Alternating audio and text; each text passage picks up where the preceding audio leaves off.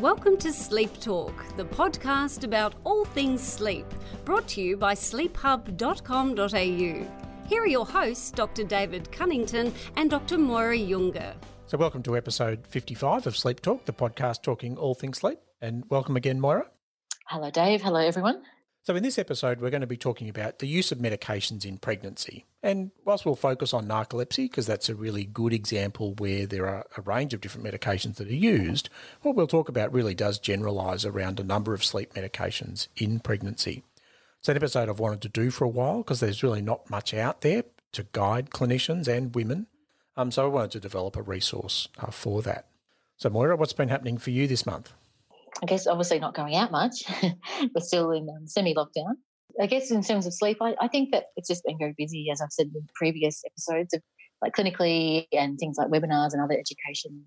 It's a high demand. I think that it's a perfect storm, really, isn't it? The COVID-19 pandemic is a perfect storm for sleep problems because you've got the circadian disruption of people staying at home more and the blurred boundaries with work and home and not getting the light cues that they used to get. And then there's also the potential for a lot of angst, a lot of anxiety, a lot of uncertainty, which, of course, increases hyperarousal, decreases sleep quality and quantity. So I feel like I've been phenomenally busy, actually, with all of those things. What about you? What's topical for you?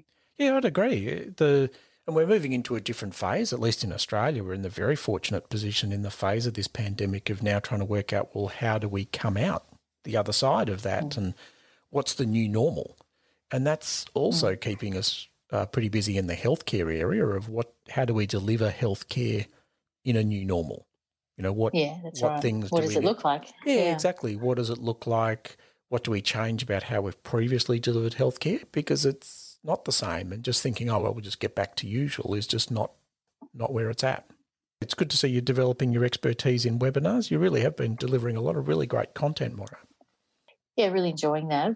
And I think not only just the sleep, yet the other part of my world as well, like outside of sleep, other interests in psychology. So there's a lot of health anxiety, particularly now that the restrictions are lifting. Like, how do we come out of this? And we're super scared of actually getting sick, taking up a lot of my time. So the theme for this month's podcast is use of medication in pregnancy. And as I talked about, I've really wanted to develop a resource and have people get an idea about where they could go to get more information, and also some ideas about how to manage this both for clinicians but also for women throughout their pregnancy. And it is a complicated area because it's a moving feast. There are different phases of pregnancy. And if I look at a lot of the drug regulatory recommendations, it does break it up into the conception or preconception and then early pregnancy, which is the highest risk of a pregnancy for malformations or fetal defects. And then there's the second and third trimester, which are somewhat more stable phases of pregnancy where there's lower risk of drug-related side effects but more of a risk of other medical complications and often change. And then the breastfeeding phase when people have delivered but then thinking about how drugs might be transmitted via breast milk or what might be the impact on the newborn. Moira, with your pregnancies, did this ever come up as an issue, use of medication? Not for me personally. I'm being fortunate not needing to be on any medication, but certainly clinically, it's a really big issue. It's a very big issue that has been part of my practice for a long time now. Not only the sleep medication, but in general, like just general mental health conditions, and people taking antidepressants and the like. I don't think there's a lot of information. I'm lucky I've worked alongside the likes of you and other sleep physicians where I can feel really confident that that's safe in pregnancy. But would you say there's a bit of discrepancy even within sleep physicians of what you deem safe or not? That's my personal experience. I don't know whether that's correct. Oh, absolutely. And that's what the research bears out. In doing some background reading for this episode and trying to think about, why produce this content, some really nice work. And actually our guest Michael Thorpe published some of this work. There was some surveys done both of prescribing clinicians for women with narcolepsy and then women with narcolepsy and what happened with medication. The majority, in fact, over 80% in some of the studies of the prescribing physicians just said blanket no medications under any circumstances for women with narcolepsy through pregnancy. Based on really very little data, just based on opinion and that almost being cautious too, I guess. It's just being an abundance of caution. Exactly, an abundance of caution. So wishing to do no harm, in essence. And so the majority of women not having any medication throughout pregnancy, and absolutely that's the most cautious approach in terms of if you're thinking just about medication risk, but it also exposes women then to significant hardship through pregnancy, because one of the surveys of the women with narcolepsy showed that only the minority worked at all throughout pregnancy. So about 2/3 stopped work for the entirety of the conception and pregnancy period. So think of that as at least 12 months before then the baby, and then another 6 or 12 months off work with breastfeeding and looking after the baby. So that's a major impost on quality of life. And I think we sometimes undervalue that by going for the abundance of caution. So it's a really tricky thing to balance. And I know there's a lot of fear around that. In fact, a lot of the times I see people with narcolepsy, there might be women in their in their 20s, pre-children, and one of their biggest fears, of course, or something they do, like we talk through, is what if I can't have children, and what am I going to do? How can I have children? How can I have 9 months or more without this medication, etc.? So it's a huge topic, and pregnancy itself is pretty hard. I mean, I think some women sail through it, but I've never sailed through it. It's a pretty difficult time in terms of you're pretty tired, really, really, really tired, and people who don't previously have hypersomnia. So it's a tricky thing, and I'm so glad we're talking about it today. So there's a number of general principles that I'll just talk through first, and then that'll help in understanding some of what we talk about with Michael Thorpe a bit later. So as we talked about with pregnancy, there's not great information. So there's not these black-white information about medications. So the regulatory bodies in different countries have different approaches for advising both women and clinicians about the risk of medications. So in Australia, we have a category system that rates medications as A, B, C, D, X, and increasing risk as you go down the alphabet. And there's a really nice website run by our drug regulatory body, the TGA, where you can essentially log on, put in the name of the drug, and it'll tell you what category it is. Interestingly, the US shifted away from that categorisation about 5 years ago in 2015, and the FDA has shifted to more of a system that doesn't provide that, think of it as a yes-no type of information, but provides more a collation of all the background information about particular medications to then inform physicians and women to then make an informed individual decision, balancing perceived risks or potential risks against potential benefits or risks of not being on treatment, to really guide that more individualised approach, with the argument being that categorisation of A, B, C, D or X really just says, right, it's category B3, you're off. Even though for that particular woman being on medication may be really important, and the very small risk of a B3 medication may be something that they're willing to tolerate. Each of those countries do have databases you can search, and I actually find myself searching each of them to try and get that categorical thing for a medication, as well as some of the background information to then have a discussion with women about that. And as I talked about earlier, it's also important to think about the phases of pregnancy. The highest risk with medication is actually in the conception phase and the early pregnancy phase.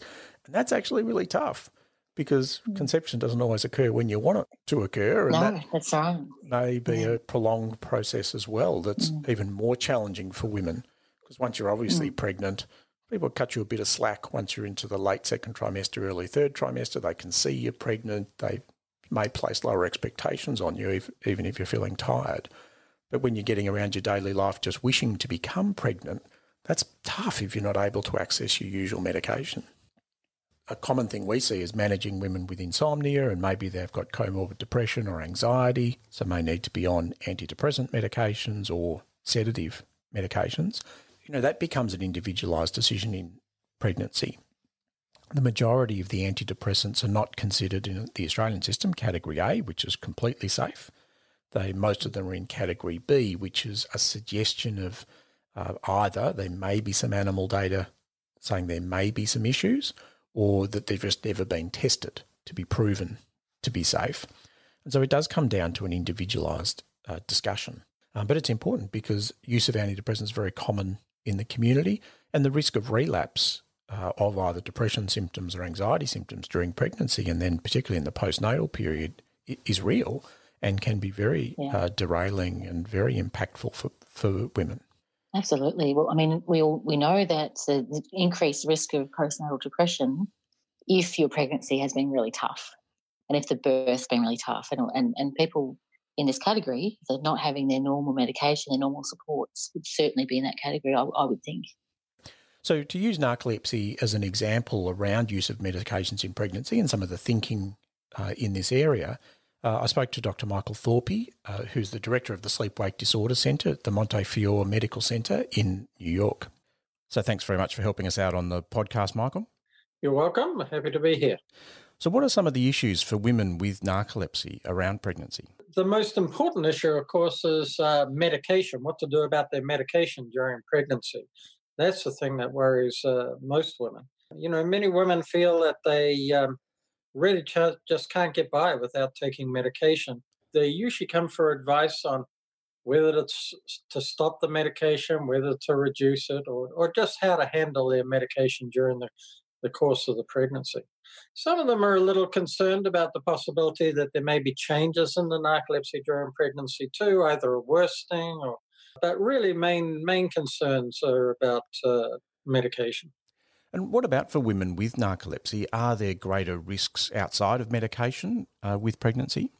Well, no greater risks other than those due to the narcolepsy itself, of course.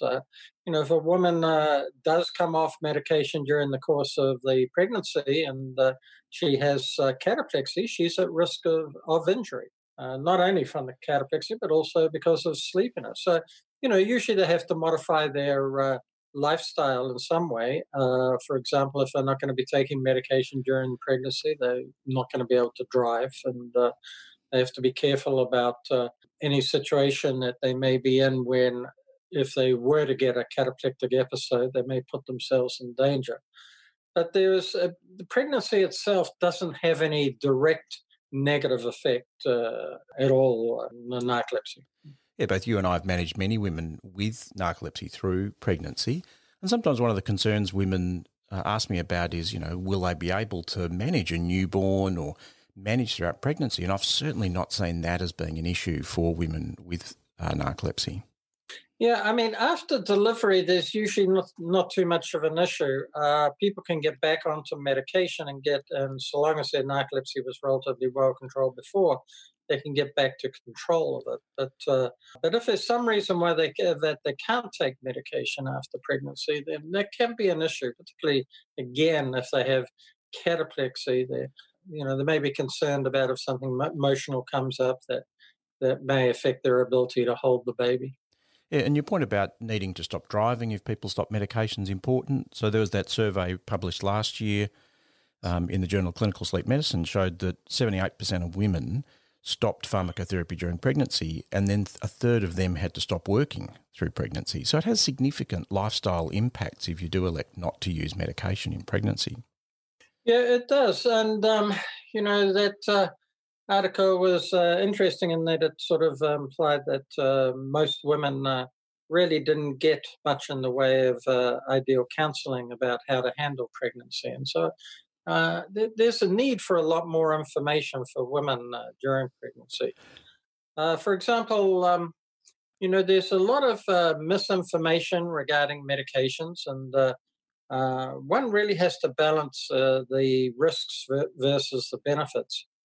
And in fact, we looked at all the medications and in a paper that we did a few years ago and looked at the potential risk. And really in therapeutic doses, there's really virtually no risk for any of the narcolepsy medications, so long as they're taken in the appropriate doses.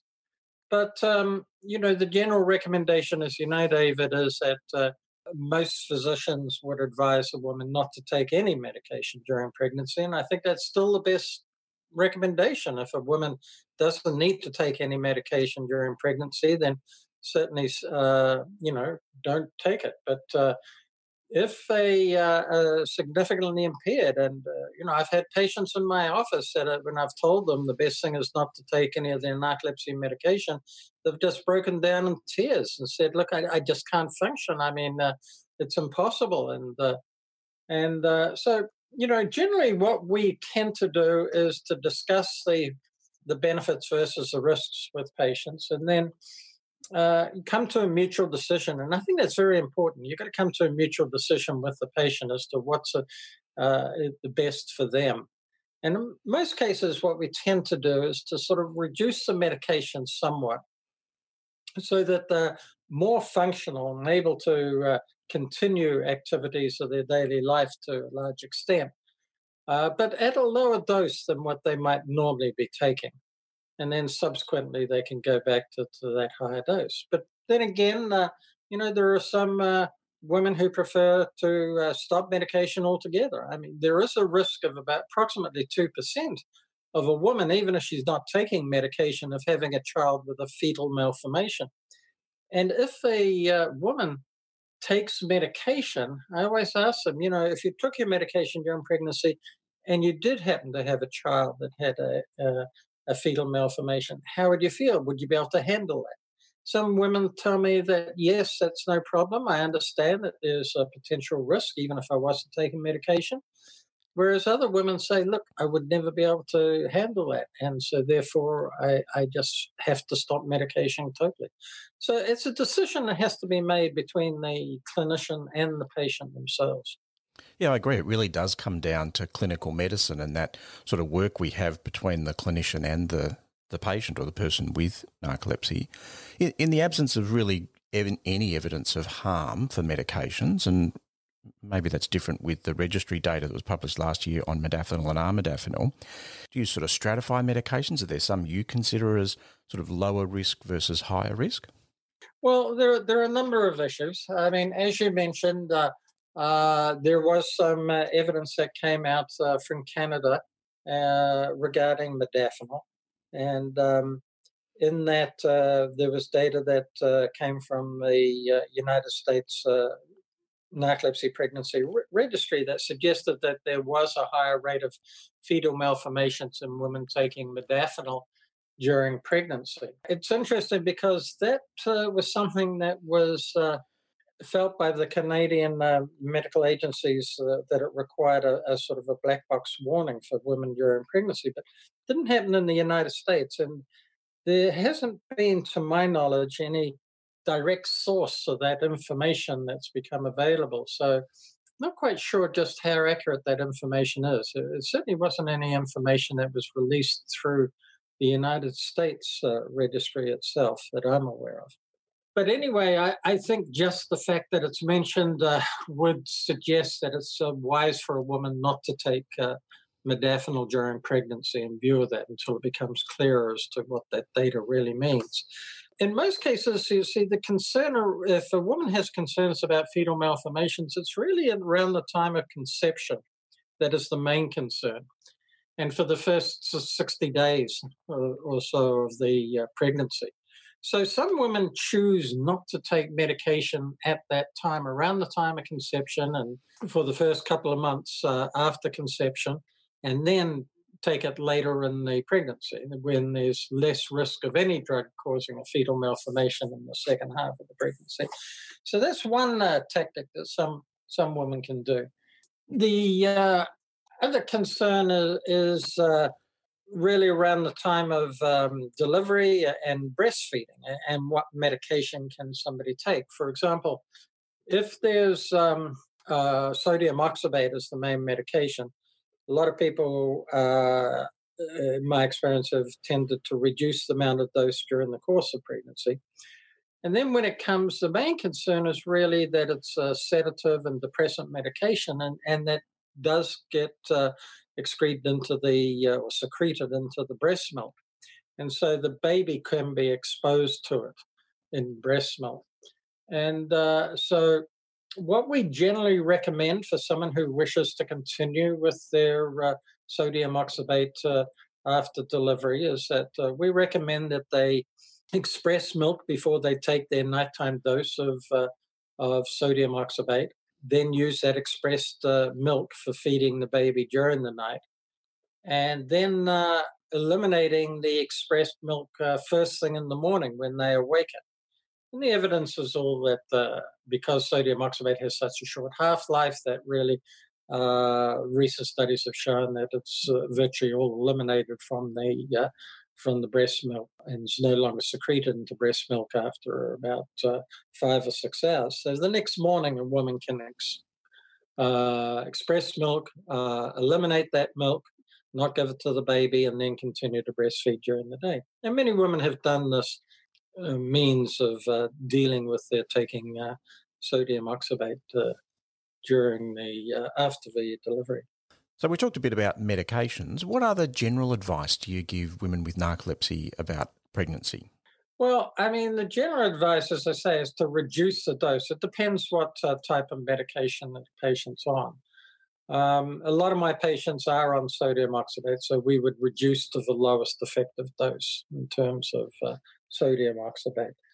And if they're on other medications, I mean, up until the time that this information became available from Canada, we would tell them to take a lowest effective dose of modafinil. And sodium oxybate and modafinil were probably the two commonest drugs that most patients were on.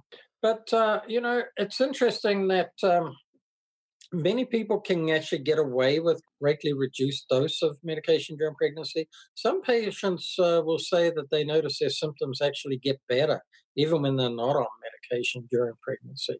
So it's not all doom and gloom if they were to stop their medication. So there are individual differences there. Yeah, I agree. And often the second trimester for some women with narcolepsy seems to be a period where they can get by on quite a lot less medication and feel pretty well. And then by the third trimester, everyone expects pregnant women to be tired, so they don't stand out as much from the background population. Everyone's given them a break, if you like. And then what about management around delivery? Do you have any recommendations about the obstetric team or instructions for the paediatric team? I think there is a lack of information out there for healthcare providers about patients with narcolepsy and around the time of delivery. There have actually been cases in the past where people have had cesareans recommended to them because they had severe cataplexy, under the understanding that they would have greater difficulty during delivery. And there is some evidence that rarely somebody does have some difficulty during delivery because of severe cataplexy. But by far the majority of women are able to have normal vaginal deliveries without any difficulty at all. There isn't too much concern around the time of delivery for most of these patients. And I think the average patient certainly can think that they're and be quite right in thinking that there's not going to be any problem with delivery of their baby because they have narcolepsy. Yeah, thanks very much, Michael. Pleasure. Yeah, so what did you get out of Michael's interview? Well, first of all, I thought, I was expecting a New York accent, and I thought, he's Australian. And then I really quickly realised he's definitely Kiwi, ex-Kiwi. Yeah, you've got it. Lived a long time. I think then I looked him up. I think 1970s even, 1970s, 80s. He'd been in New York for a long time.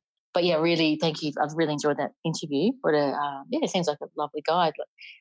I would personally be really happy to see him as my clinician, and also clearly across, done a lot of really key research. Speaking of which, I mean, tell me, I need to know a bit more, I guess, just even if it's anecdotal, or what he knows about the rate of birth defects, etc. Like, what are the actual risks of these medications in pregnancy? We don't really have good data to be able to answer that. Birth defects happen in women not even on medication, and just they're part of normal pregnancy, unfortunately, and are more common than what we may perceive.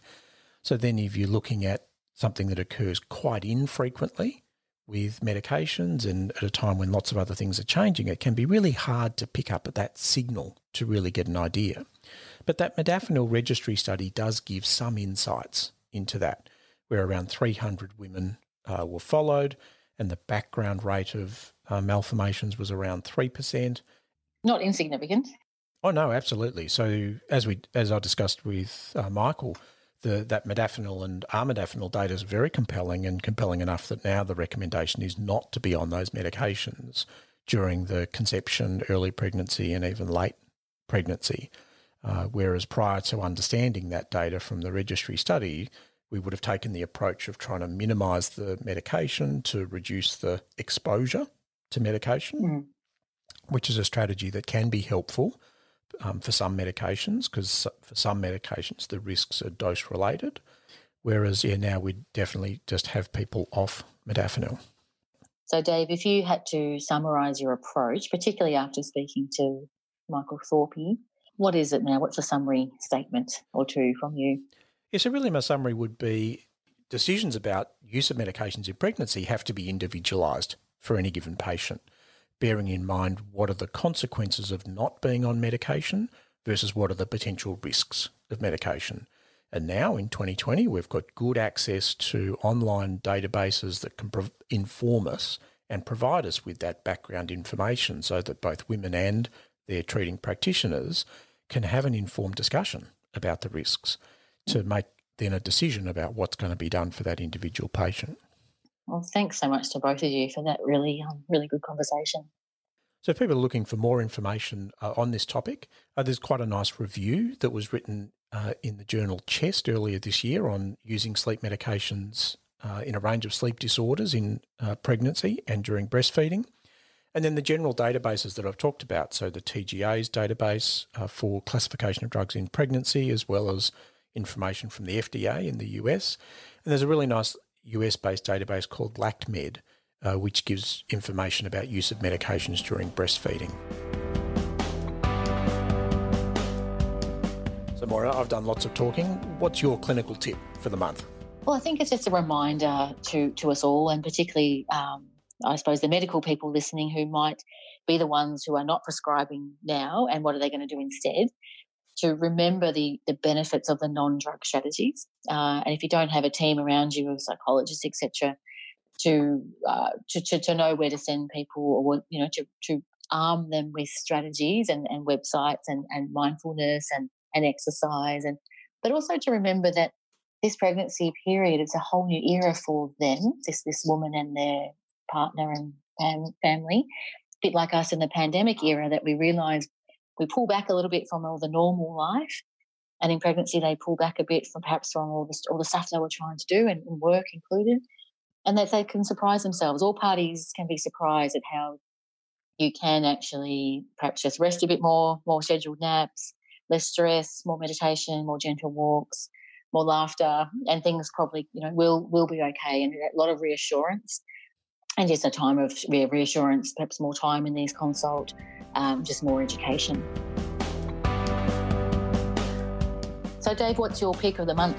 Well, I've got another Christopher Barnes paper. I really love his research, which is very much about leaders, managers, and how their behaviour impacts on the sleep, not just of them, but of people who work under them and work around them and with them.